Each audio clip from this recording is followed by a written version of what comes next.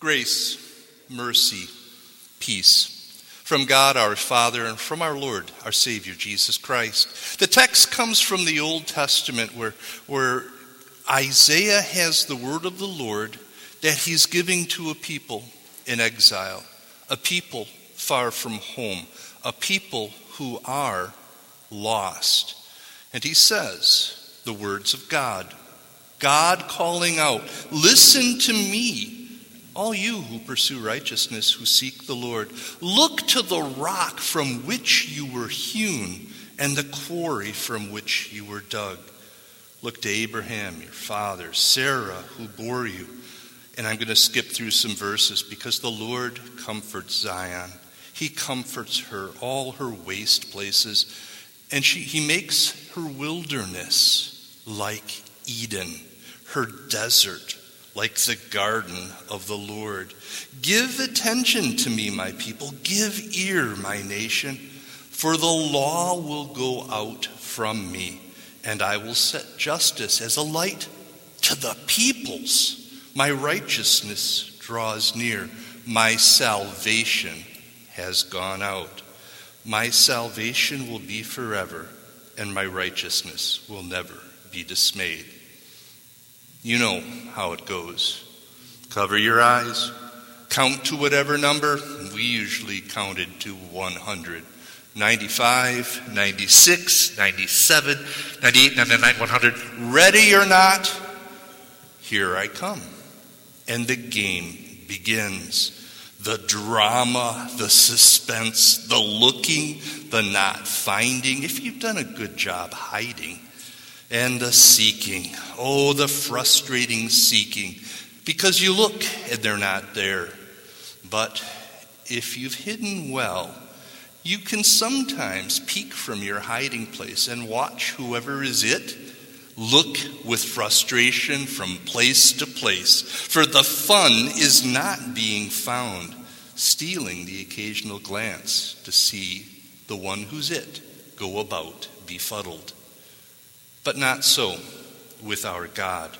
Today, God calls out to those who are looking. Listen, he says. Listen to me, you pursuers of righteousness. God's delight is not with us being confused, frustrated, and aimless, not in hiding, but God seeks us and makes us his redeemed children. Rather than hide from us, God calls out, you who pursue righteousness, you who seek the Lord. And we beam back to Isaiah's day. Are there really people back then who were seeking the Lord? They didn't have a very good track record. For chapter after chapter after chapter, God outlines their idolatry. He calls them to repentance. He warns of impending doom, and the people turned their blind eye until they were carried away in exile and they couldn't find him. They experienced their desperation and their despair. They were lost.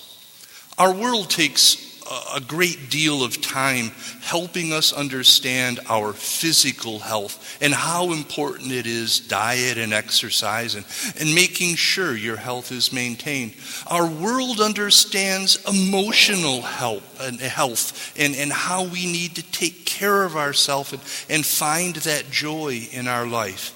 But the world does not understand our spiritual health. It doesn't understand that we have a God-shaped hole in our hearts that can only be filled perfectly and completely by a triune God who has revealed himself in Jesus Christ and Scripture.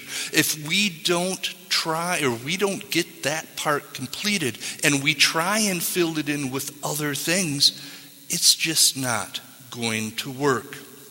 We say, ready or not, and we look and look until we're just ready to give up, because nothing fits that God-shaped hole other than a triune God.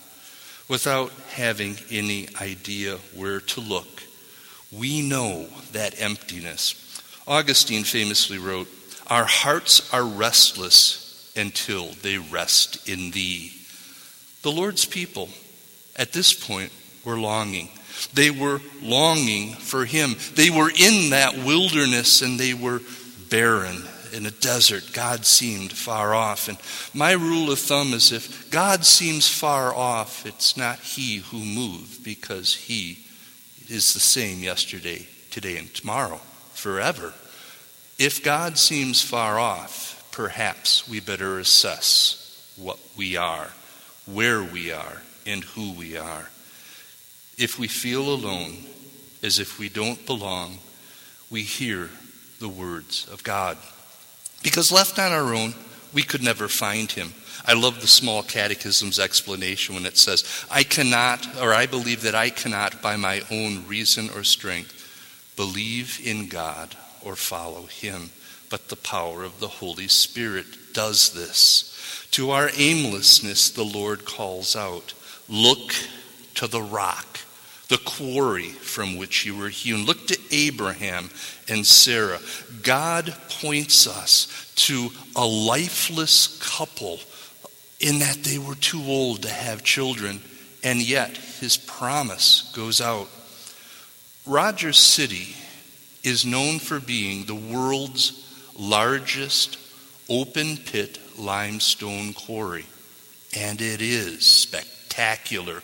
I've been there at twilight after the sun has set, as the lights are coming on, and you could be on the moon. It is one color of rock, craters where they've dug, and it goes on as far as the eye can see. There's nothing living and nothing moving. It's dead. It's a wilderness. And considering that, God has taken this couple, Sarah and Abraham, as good as dead, old and barren, and God called to them, making a promise that he would make them children as numerous as the stars in the sky, or as grains of sand on the beach. God's people are hewn from dead rocks like that. Like Isaiah's people, we were dead in our sins. We couldn't win at hiding or seeking God. So God makes the dead alive. That's what he does. That's the reason for Christ himself coming into this world, taking upon himself our sin, dying for his payment for that sin, and then rising again to let us know the victory of forgiveness. By baptism, Christ's death and resurrection is ours. St. Paul would say in baptism, we're not just baptized into the death of Jesus, we are baptized into his resurrection, and we will live forever. God doesn't wait to be found. God finds us. And God continues to call us through his word. Our text says in verse 4 that the law will go out from me. Really, the word is Torah, the Torah. And we can talk about the law of God, and yeah, it accuses us, but it's the fullness of the proclamation of God, which includes gospel. And so probably best understood is God's word will go out from me. God's word, accusing us of our sin, but letting us know forgiveness, will come, and then through us, that word will go out as light into a sin-darkened world. The word became flesh, dwelt among us, and has given us a salvation that will never perish, spoil, or fade. Look to Abraham and Sarah. No more dead rock, no more barren wilderness. God brings a renewal and a new creation. Isaiah's hearers remembered Israel's wandering in the wilderness. They knew that wilderness was a place of marginalization and difficulty. God needed to carry his people to a promised land, and God would do that. That's what Isaiah's promise is. After 70 years, they would be brought back, but it would still be an oppression. The Persian exile, the Persian Empire would still be over them. But when God talks about bringing us through the wilderness, he talks about it in an eternal sense of a new heaven, a new earth, a new Eden. We are now living in the wilderness between our baptism and the last day. God bursts forth to comfort us. Comfort here means restoration. Just as God spoke and Eden happened, God speaks, and in the name of the Father and of the Son and of the Holy Spirit, we are restored. And God carries us until he comes again to restore creation even better, the image of utter transformation and renewal. Ready or not, here I come. Here's some good hiding places. But if you've ever played hide and seek with a young child, a 4-year-old doesn't hide very well. And even when they are hidden and you pretend to look other places, they bounce out and say, "Here I am," because it's the joy of being found, and life is all giggles. God loves being found. The joy of finding his salvation is a joy that changes our lives every day.